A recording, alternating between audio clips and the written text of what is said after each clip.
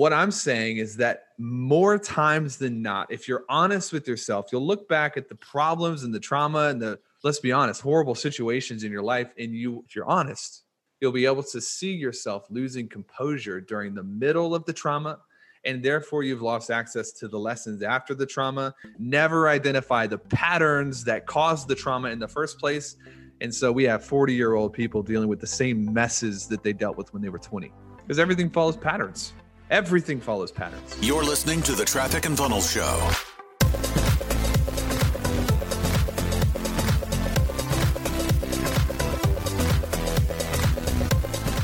Today, I got to tell you guys a story. Tea time with Taylor. I got to tell you guys a story. So hopefully you got to meet my daughter, Kate. She is almost 10 months old, and her name is Kate Wild Welch, and she loves the water. And Matt, I just got to tell you this story because it was like, I was so excited. I don't know if you see my post about taking her to swimming lessons. Have you seen me talking about this? Yes. Yeah. So I got an email last week, and my wife put my email in, and basically it was like, hey, your Kate has been registered for swimming lessons. I almost started crying because I was like, she was just born. I can't believe that we're taking her and throwing her into a swimming pool already. And everybody made fun of me, but we took her Saturday. She loves the water. My daughter loves the water. Bath time is her favorite time of day. And we're like, she's going to love this. And she did. But let me tell you guys, the hardest parts of my tenure being a dad so far.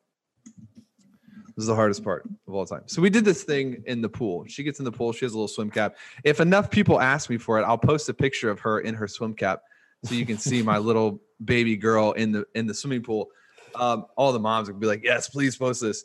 Dudes are like, dude, get to the point. But we got in the middle of the pool, and about halfway through, we did this count with them where we would count to 3, and we would exaggerate, like hold your breath, breathe in, and then you throw them underwater. And I was actually sitting on the side, and I wasn't in the pool, and I saw my daughter go into the water and freaked out. It was actually pretty terrifying. But we do this with Kate, and we're like, Lindsay's like 1, 2, 3, breathe in, hold your breath, dunk her underwater, pull her back up. And she just looks like she just got stabbed in the face, confused, like not spasming, but like totally confused why she can't breathe. She comes up like a crazy person. She starts crying and screaming. And I'm like, that's my daughter. All the other kids are perfect. Not Kate Wild. She's going for it. So anyways, we did this like 2 or 3 times. And I started actually thinking about this while we were there.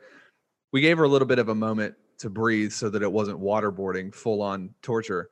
But we did it a few times. The second time, same thing. She went down, she came back up. And I started thinking like, this is hard for me to watch. But the other side of me was thinking, man, this is so good for her, because the temporary downside of her being dunked underwater is that there's a little bit of trauma, but the long-term upside is that, she won't drown. It's a pretty good upside to have in exchange for a temporary downside. Maybe even the temporary downside could save her life or help her save someone else's life down the line. And I started thinking, you know what? Here's the thing. The problems you don't deal with and face now are areas that will turn into disabilities for you later. Imagine the person who's 50 years old and they are drowning, never learned how to swim. It's kind of a somber moment because I'm sure there are people that are old that never learned how to swim. But there's a reason. There's a person here in Nashville actually who lost a child because of the child fell into a pool and drowned. And she has created a school for children to go and learn how to swim. And she's trained thousands and thousands of children out of a place of pain personally that she's been able to help bring education to people later. If you really think about it, we're talking about like 3 seconds underwater. It's funny to me. I was just having this moment while my wife was trying to drown our child on the side of the pool, like thinking to myself, it's crazy. Isn't it funny how problems and traumatic experience, this is like 3 seconds. Kate's going underwater, 2 seconds, maybe a second and a half. But isn't it funny that Kate felt like it was this forever moment? The reason that she wasn't able to figure it out is because she wasn't able to learn timing. She's a 10-month-old baby, her little brain, she can't figure it out. And I want to talk to you today about how to deal with trauma in your life and in your business.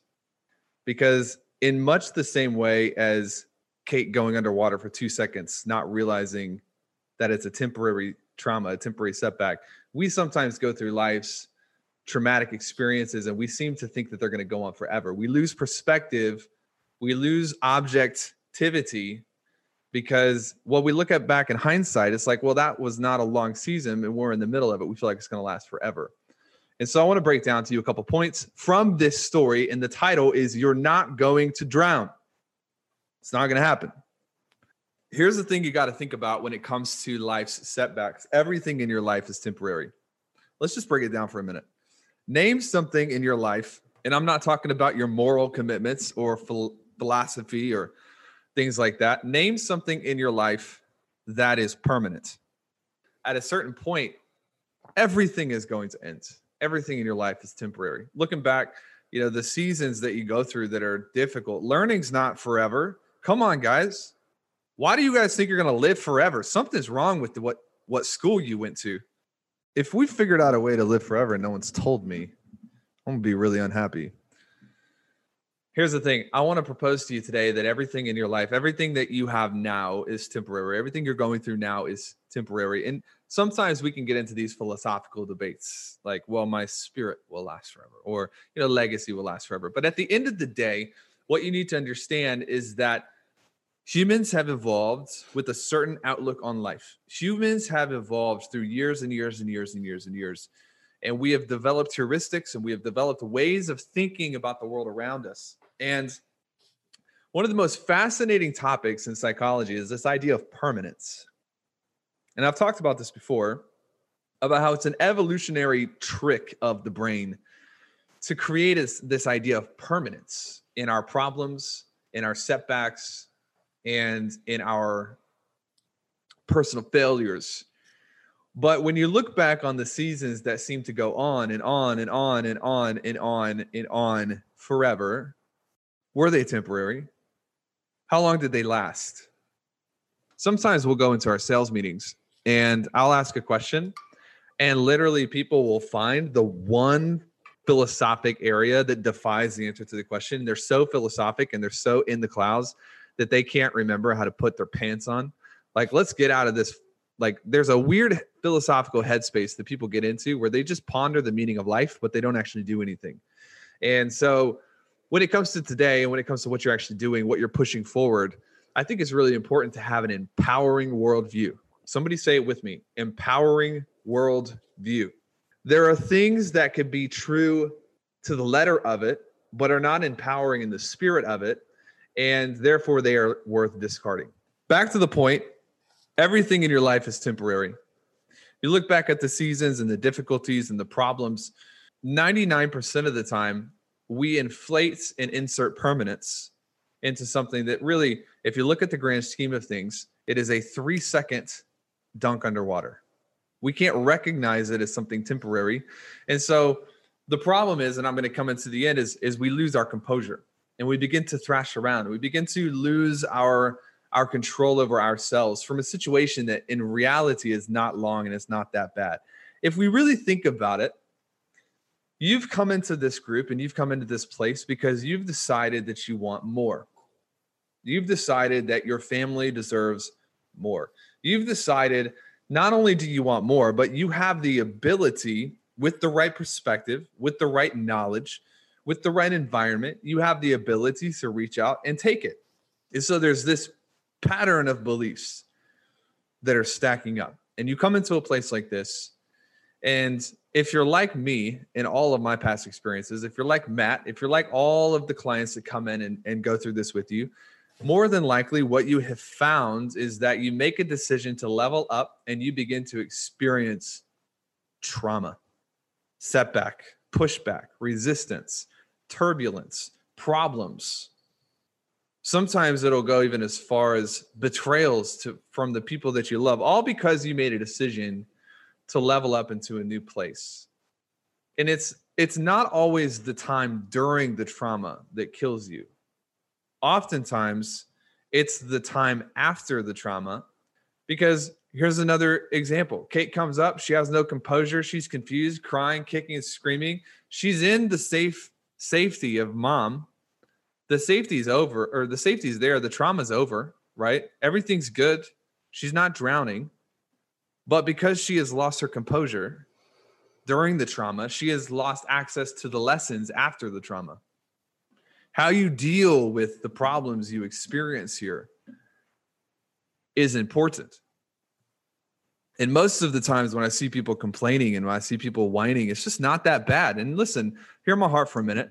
I'm not saying that you can't be vulnerable, because that's actually the true definition of power, is the ability to be vulnerable with your people and to let those people encourage and uplift and share their own vulnerable moments. I'm not saying that we throw away vulnerability. We're not throwing out the baby with the bathwater here. What I'm saying is that more times than not, if you're honest with yourself, you'll look back at the problems and the trauma and the, let's be honest, horrible situations in your life. And if you're honest, you'll be able to see yourself losing composure during the middle of the trauma. And therefore you've lost access to the lessons after the trauma. And therefore you never identify the patterns that caused the trauma in the first place. And so we have 40-year-old people dealing with the same messes that they dealt with when they were 20, because everything follows patterns. Everything follows patterns. Are there things in my life that happened to me that I did not cause? Well, yeah, I'm sure we could split hairs and we could pull out the microscope and we could find that. But far more often, the case is my doing allows the same problems to repeat themselves in different areas of my life, in different seasons of my life. There's always somebody who's like, well, what about people who were born in a tent in Africa? They're not listening to this. And so that's not who I'm talking to. But I'll give you the point that, yes, there are bad things that happen to good people, but far more often, you realize we live in the safest, most abundant, most prosperous, most intelligent, most energetic generation in the history of the world. Today, I can assure you that more often than not, it is our own lack of processing power that allows the same traumatic events to happen over and over and over and over again.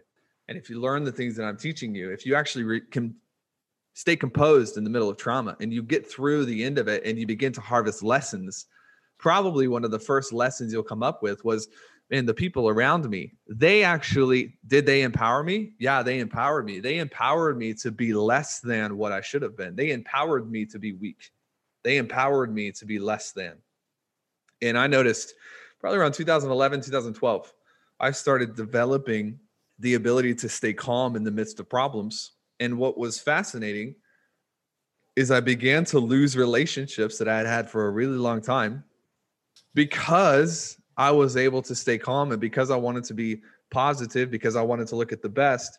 And it only takes one comment. It only takes one moment where you're like, this is what I want in life. And somebody looks at you a little bit odd, like, why would you say that?